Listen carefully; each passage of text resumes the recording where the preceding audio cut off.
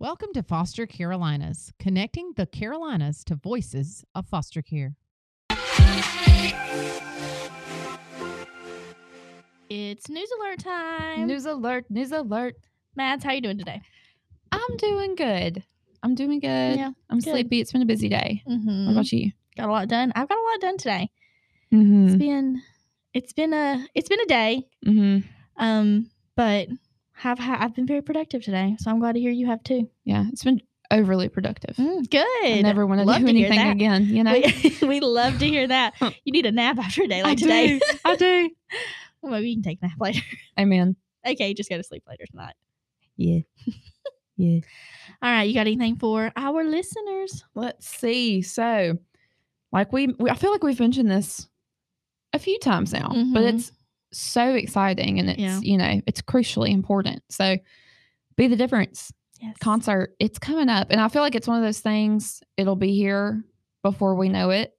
Absolutely, it will. Like, time is passing so fast right now. I don't know what it is. I think it's because we're all so busy. But tickets are on sale.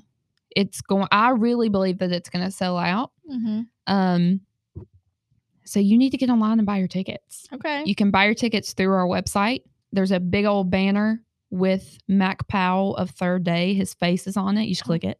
Perfect. And if you're listening, you can still use our code Foster Carolinas 10 for 10% off your purchase for your tickets until I love a sale. Right. Until May 31st. So next Tuesday. So why not buy them now? Yeah. Use your discount. Get your little discount. Use your discount. Yeah. And then, it's going to be a great concert and it's for such a good cause. It's, we're spreading awareness about needing foster families, needing foster homes. Yeah. Good. Okay. Well, I think what I have is another bridge camp. We obviously still need people. We need male counselors, just like we did last week. We've gotten some male counselors, so that is exciting. I know, I'm very excited. But we still need some more. So yeah, keep that on the forefront of your mind. Oh yeah. Tell your good male people in your life, friends, boyfriend, dads, brothers, friends, everybody. We need those males to be counselors. And also we wanted to put a little plug in for our Wishlist Wednesday today, which is what now? It is Teen Girl summer pajama sets. So like the sets from Old Navy. They're like shorts and a shirt to sleep in. Yes. Those are the best. And that's what we need. We don't want our girls, sweating to death trying to sleep. So summer PJ sets. Yeah, one thing about me, I love a pajama set. Oh, girl. You ask anybody. Oh, girl. Any of my friends. Okay, cool. So they can go and buy some pajamas for some teen girls. Absolutely. Everybody gets what? One pair of pajamas in their bag? Yes. I think so. Yeah. In back, I hope you get a pair of pajamas. Perfect. All right. Well, there you go. Pair of pajamas. Old Navy does have some good ones. They really do. I love Old Navy. So, okay. Cool. And I feel like we can't go without addressing the tragedy that has happened in Texas. And we've all been very heavy here today. We love all of the people involved. We're praying for all the people involved. And I can't imagine what they're going through today. And so sad. So we didn't want that to pass and not acknowledge it. All right. Yeah. Well, we are at the end of, not the end because Susanna addresses it. It's not the end of her story. Michaela is still doing phenomenal things. Yes. She has the two cutest little boys. Sweetest boys in the world. Married, work. She's doing so good. But we are wrapping up her foster care awareness story for us this month. Thank you, Michaela, for sharing your life with us. We really appreciate it, and we love you so much. So without further ado, here's our last episode of Foster Care Awareness Month. So excited to be back today with Michaela to kind of hopefully the final chapter.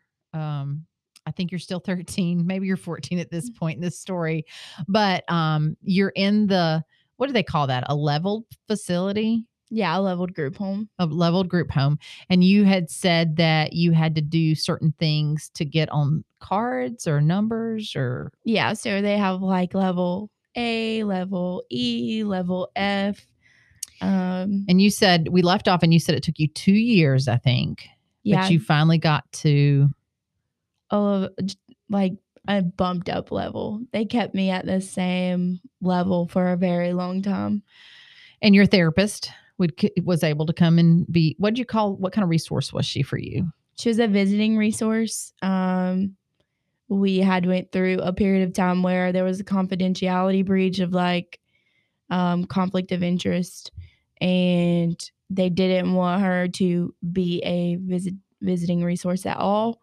And so she fought the fight behind closed doors that I didn't know of, to like get in there and be a visiting resource for me, because it was a calling on her heart. That's awesome. Okay, so you're ready to leave now, right? How did that happen? How did you get out of that facility? So basically it came down to me. It was almost like a fight, which now that I look back, it makes me emotional and frustrated, because as a child in foster care, I was put up against adults to like fight for my own freedom out of a leveled facility that I had been in for 2 years. So I basically would watch other kids around me have home visits and weekend visits with people, and I just had nobody. And so the one resource that I did have that wanted to visit me, which was my therapist, my former therapist, who had a calling to do that with me, she was put up against a lot of limitations and obstacles just to be able to come visit me. So now that I look back, I'm just really frustrated with the whole map of everything and how it turned out, which was basically like, this lady was her therapist. There's no way she's going to visit her. And they didn't see me as a child who had nobody, and watched other kids around me be able to go and visit with visiting resources. So you're sitting in that place for 2 years and nobody comes to see you? My biological mother came to see me one time in 2 years. So did you get to see any of your siblings? No. So, okay. That's terrible. And your social worker, did you voice it to your social worker that, hey, I'd kind of like to see some people? Did you inquire? Yes. So this is kind of where I can't expose all of the trials that were in my story, just because I don't want people to have the wrong idea of like DSS and social workers, because not everyone is the same. So I don't want to bring malice to the situation. Yeah. Well, I applaud you for trying to protect, because you're right. In any work, life, whatever job, there's always the good and there's some people that are really good at their jobs, and there's some people that are not so good at their jobs. Right. So we don't and we want more people to be foster parents. Let's just be honest about that. So the system is broken for so many ways, but people are human, and they make human error all the time. And I think that's probably what happened here. And they weren't looking at Michaela as a child. They were looking at Michaela as a number. And so I want to say I'm sorry for that, just because I wish I had. We will both sit here and cry. We will both cry. So we're going to try not to do that. Yeah. But I wish that I had been there or could have done something to fight for you. So you talk about your GAL. Did they come visit you? Were they allowed to come see you? Yeah. So towards the end, even the director of the group home that I was in, the leveled group home that I was in, got involved, and he wrote a letter. He had previously been an advocate for foster children, and it was really a turning point for the group home in itself, because he had just entered into being in that director role because the former director passed away from cancer. And so I was also there during a really hard time for the facility because the director had cancer, and there was not a lot of implements being changed or a lot of kids being listened to. And so I was in a situation where my social worker would come visit me. I would voice how I felt. I didn't have a lot of people to back me up. I had probably switched between 2 or 3 therapists while I was at the group home. So there was no solid foundation there as far as being able to back me up with that. And so I was really just advocating for myself. And then I basically got on my knees, begged and cried for like just a family that I could go visit for the weekend. And I think my social worker broke at that point and did whatever he could to get that for me, and he did. Oh, that's awesome. And so it wasn't my therapist that was visiting me.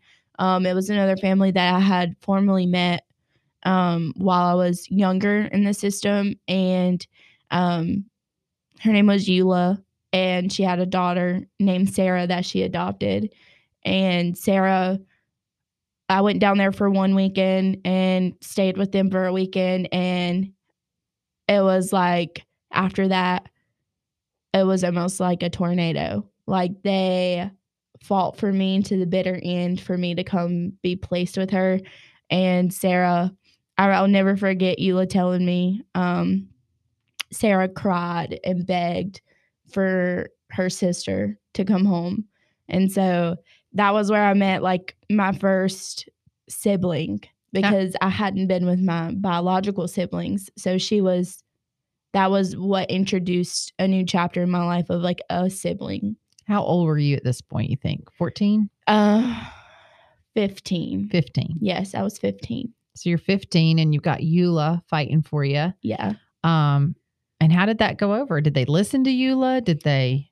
They did. So it was now Eula, my therapist, my GAL, and my social worker, and the director of the group home that I was in, all saying, you guys are not treating this child right. So Team Michaela is growing. Yeah, it's growing at this point. It was the light at the end of the tunnel for sure. That's awesome. Yeah. So did they keep letting you go visit with Eula and Sarah over the weekends, or? So this is kind of where my story gets hard to tell, because like I said, I don't want to bring malice to the situation of like DSS, but I know if there are any foster parents listening, they probably already know some of the struggles with the two-way street between DSS and the foster parent. So Eula was a single foster parent. She was a single mom. And I already had a label that I was a bad kid and that I didn't listen, and that I had got into some physical altercations in the past with other kids and the group homes and stuff that were, I mean, I was a typical teenager. And so it was almost like I was walking on eggshells, and at any moment they were going to move me. So this was by far the happiest placement I had ever had. So they did let you move in then? They did. Awesome. But this, like I said, if I told the detailed story behind that, there would be some But you didn't stay. So is that right? You didn't stay. So there'll be some very angry people. And again, whenever they pulled me out of the group home I was in for 2 years, they didn't let me go directly into her home. They made me go to 2 other group homes before I was able to be placed with her. Oh my goodness. So how long were you with Eula? So I was with Eula, I want to say I turned 16 there. So I want to say I was there for about 1.5 years. And I'll just tell the story of the day that I got taken away from her. So we begged for me to be placed up for adoption so she could adopt me. And the supervisor at that time told us, basically sat us all in the living room and told us that wasn't possible because I was 16. And by the time that happened, I would already probably be 18. He said, because it would be like a 2-year span of them being able to execute that plan. So at this point, I was very frustrated because I'd been in foster care since I was 12. I'd been passed around from family to family since I was 9, and rights were never terminated. So the ball was dropped on that end, and it was almost like I was already labeled as a bad kid, so they just wanted to keep me in group homes and let me age out, and there was really nobody in my corner until now.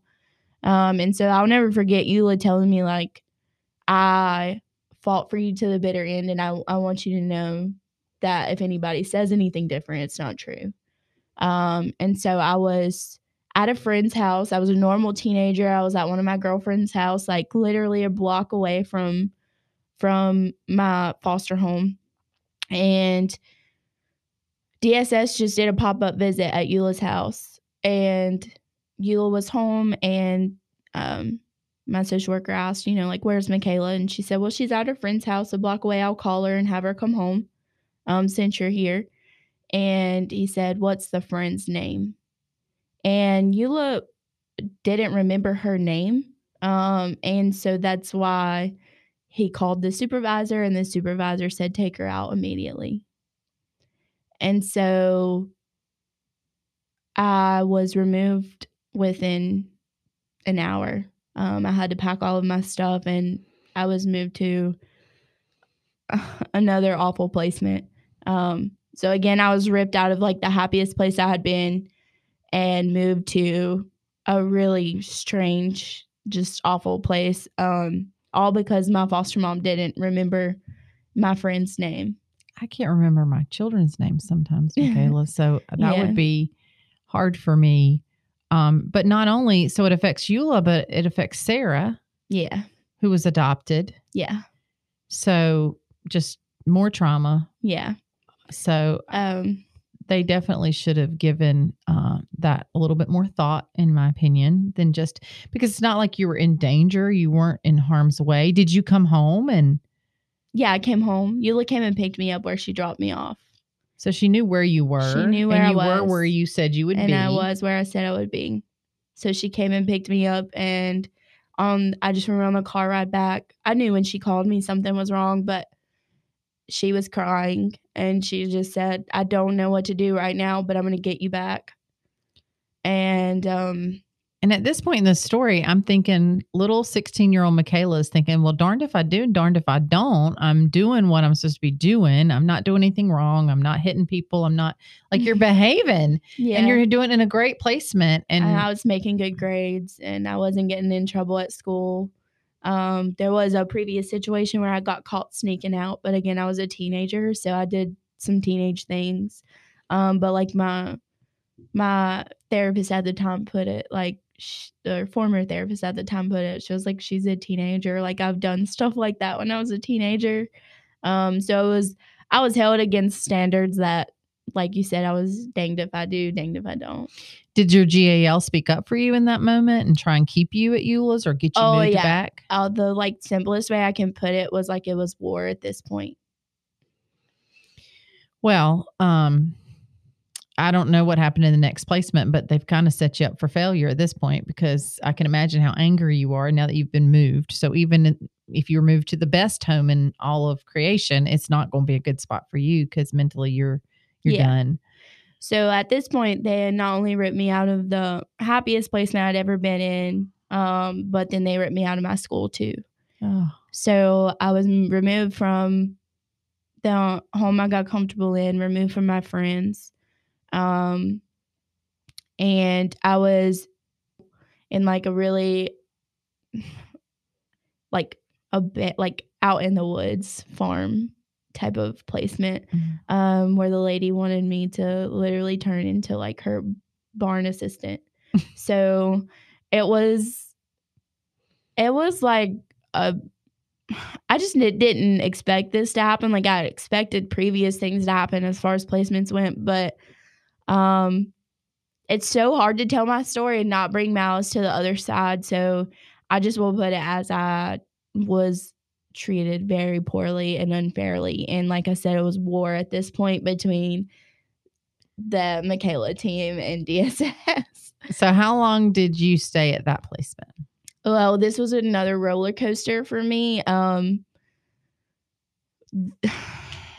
Like, it's so hard to tell your story being in foster care and like give pieces of the puzzle, and not reveal the trauma. But there was a lot of trauma following this with my placements.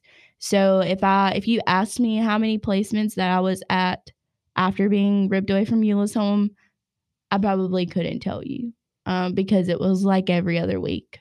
at this point. So I was being moved and moved and moved. And I was showing out. I was really angry. I was really mad. I didn't want to be with anybody. I didn't want to be at any of these placements they were taking me. You think? I completely understand that. So were you getting moved schools every other week too? Or were they trying to keep you at the same school? It was a blur. I really can't. Like, I would have to sit down and probably write just to remember what all happened, because I was so traumatized at that point, based off of not only being ripped out of my comfortable placement and my school, but also the following placements after that and the things that took place. So let's go back to, are you still seeing the therapist I think you said was visiting you at the group home? Is she still a part of your world at this point? So they actually removed that for me too, where they wouldn't let me visit her. So I was completely by myself at this point, but they were fighting for me behind the scenes. And I didn't know, obviously, because DSS wasn't going to tell me. But as soon as I got within arm's reach of, I got a job. And they tried to stop me from getting a job too. They told me, like, based off of my previous behavior, they weren't going to let me work. And so that was another step where my GAL attacked that and was like, advocated. No way.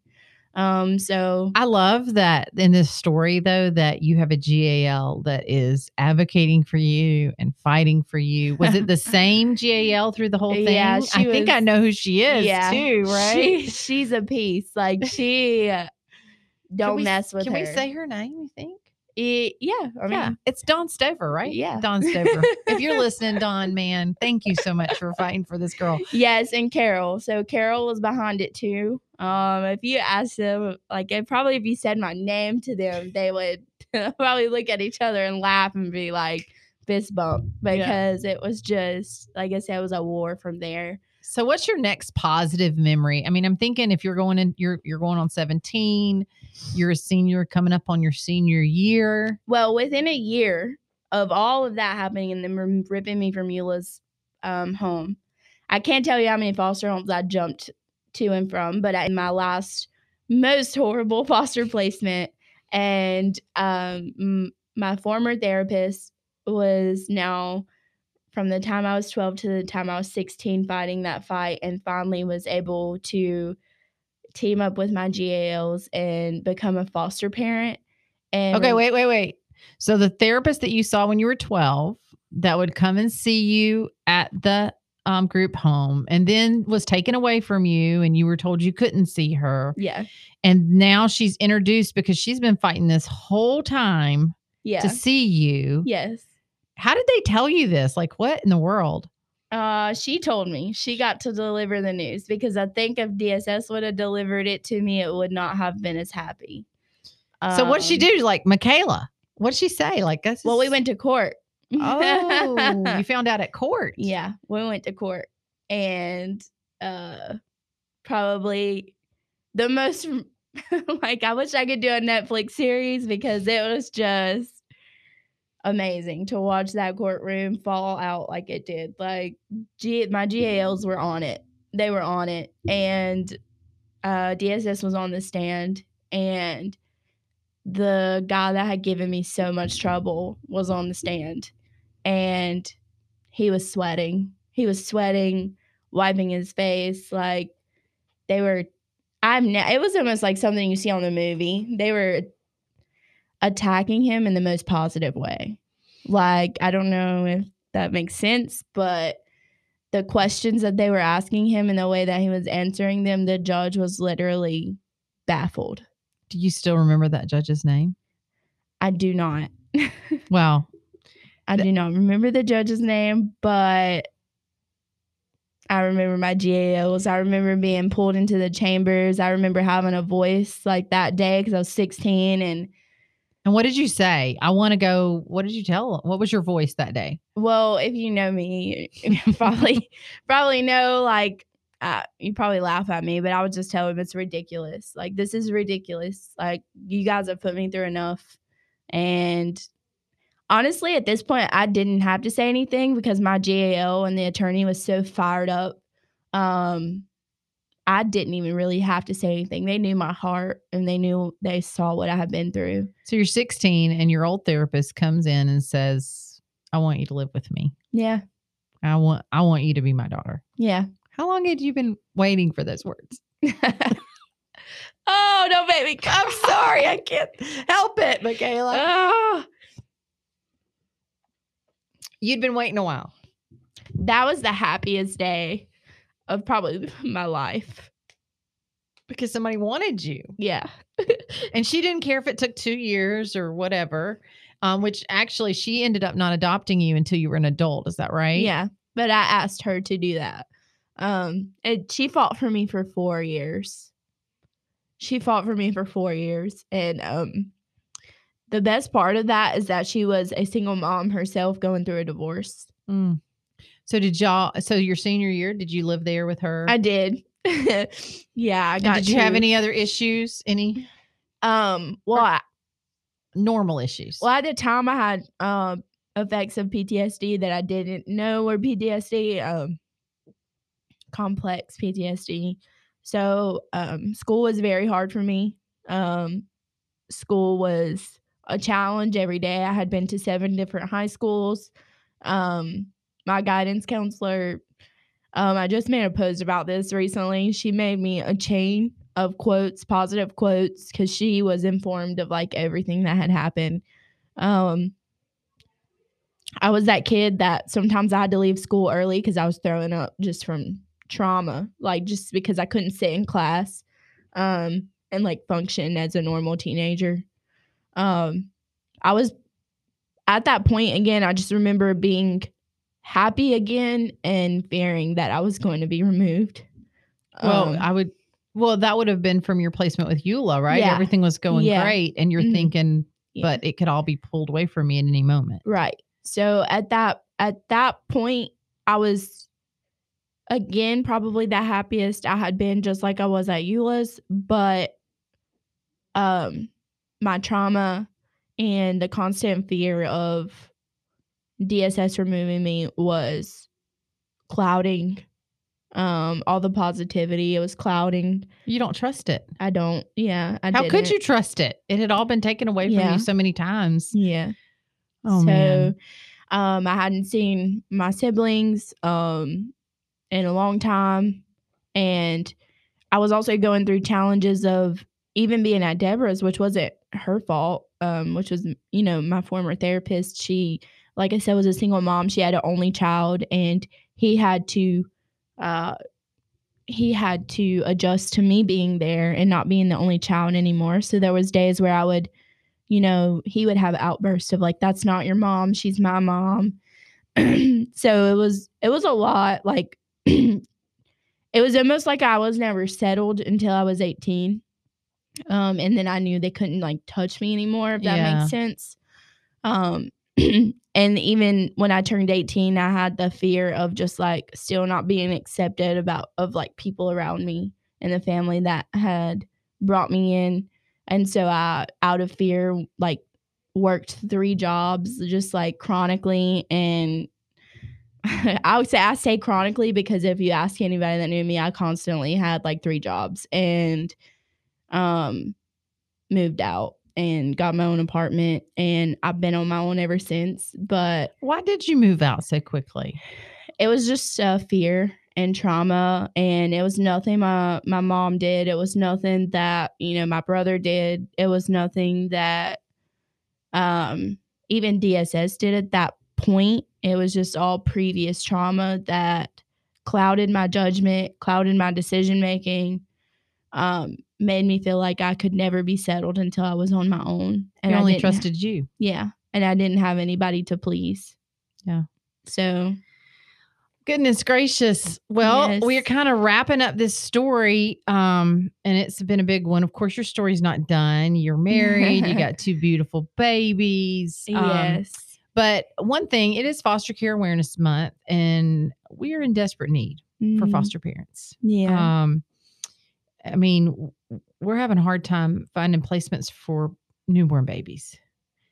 If we can't find homes for newborn babies, I don't know how we're going to find homes for teenagers. So just speak to the people that are listening now. I heard somebody say it takes like 4 touches of foster care or 5 before you actually will consider it. So this is your chance to say, if there's somebody thinking about being a foster parent, what would you say to them? Well, I would say to you that if you asked my former therapist, which is now my mom, she'll tell you, even though she was going through her own struggles in life, she would never take that decision back. And it was one of the best decisions she ever has made, because it's just like giving birth to your own child. You never know how much love you have in your heart until you give it a chance. And I don't think anybody's ever ready to have their own biological child, much less be a foster parent. And so I think people have this impression of like, if they become a foster parent, it's like they have to. They have to say yes, they have to do this, they have to do that. But what they don't know is that, these phone calls are completely optional. If you're licensed and you get that phone call and it tugs on your heart, that's a yes for you. If you get the phone call and it's just, silent and you have no tug, that's a no for you. Well, I was a foster parent, and I'll tell you, the tug comes every phone call. I think, and some foster parents will agree with this, that sometimes it's kind of like, because social services is so strapped for placements, is that they will call you and ask you to take a child that they know will not be a good fit in your home, but they're so desperate. So, just foster parents, if you're getting those phone calls, pray about it and make sure it's a good fit. But you don't want to, if you have other placements, you don't want to disrupt those. So those phone calls are hard, Michaela. When you get a phone call, I can only imagine, but like being the kid in foster care, it's like you're desperate just for someone to give you a safe place to lay your head, or, like 3 meals a day, or like a clean room or a shower. So it's like, and that's as a kid. And so we think about all these like third world countries who have like kids who are desperate to like eat and stuff, but it's happening right here in America, and people are not jumping in, and people are not tackling it and helping. And it's like, if it was your child, and I always tell people this because this happens, if it was your child and you and your resources were to not be here anymore, suddenly pass away, and it was your child in that system, what would you want to happen? So it's just like, if you have a biological child, you have to think about them too, and put yourself in that other child's shoes that's in the system of like, if something was to happen to me and my child had no other resources, which is what happens to these kids who are in foster care, whether their parent make bad decisions or their parent pass away, because there are kids in foster care because their parents are deceased or just not here. And nobody's there to take care of them, so they're placed with all this trauma. I love how I've never thought about it like that. I love how you did that, because it then makes it everybody's problem. It does. It is everybody's problem. Foster care is everybody's problem. Yeah. And you're right. If me and my husband were gone tomorrow, man, I would want somebody to step up and take in my children and love them. So, and what would you say to foster parents or people that are thinking, not foster parents, because they don't think this way, but somebody that maybe is saying that, I couldn't do it, it's too hard, I couldn't let them go? I would say to foster parents that, well, they're not foster parents, remember? Oh, well, they're thinking about becoming foster parents. I would say to individuals that, could you imagine and going back to your biological kid, or going back to even like the younger you, if something happened to your caregivers, something happened to the people who took care of you day in and day out, just one day vanished, and people were saying that same thing about you, and you were being tossed around to strangers that didn't have that heart, because they're just afraid they might get too attached. Yes. So I will say that there are very minimal people that are foster parents that have that heart, that same heart of, I'm scared to get attached, but still do it anyway, because they're fearless. They're fearless of, I'm giving a child in need, a home of love. So what does my adult heart matter versus this child's life? So what would you say then? Let's do a shout out for all those good foster parents out there that are doing it, the hard work and stepping up to all the EULAs and the different ones that step up. What would you say to those foster parents?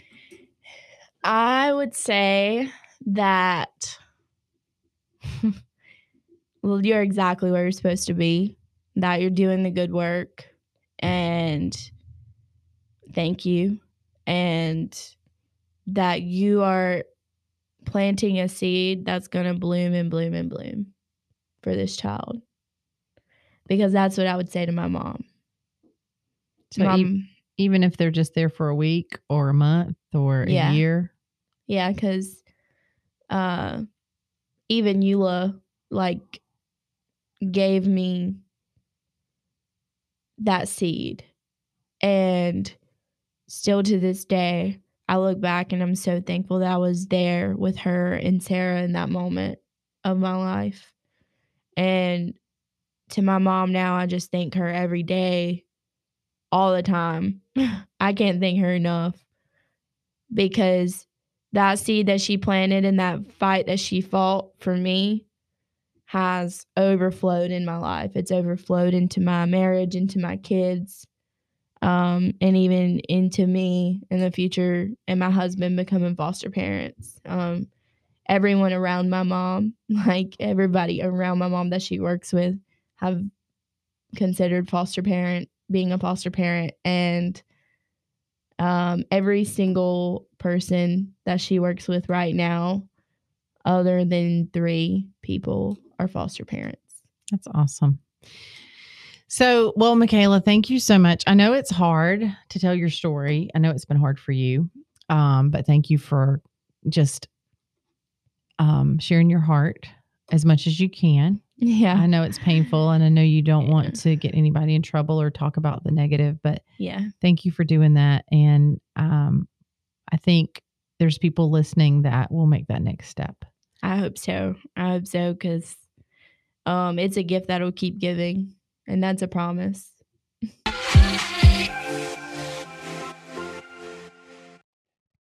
Thanks for joining us today for Foster Carolinas. Were you inspired by something you heard today? Well, we want to encourage you to make the next step, whatever that is. Everyone can do something for children in foster care. If you're not sure where to start, go to our website at www.lotcarolinas.com and see what you can do.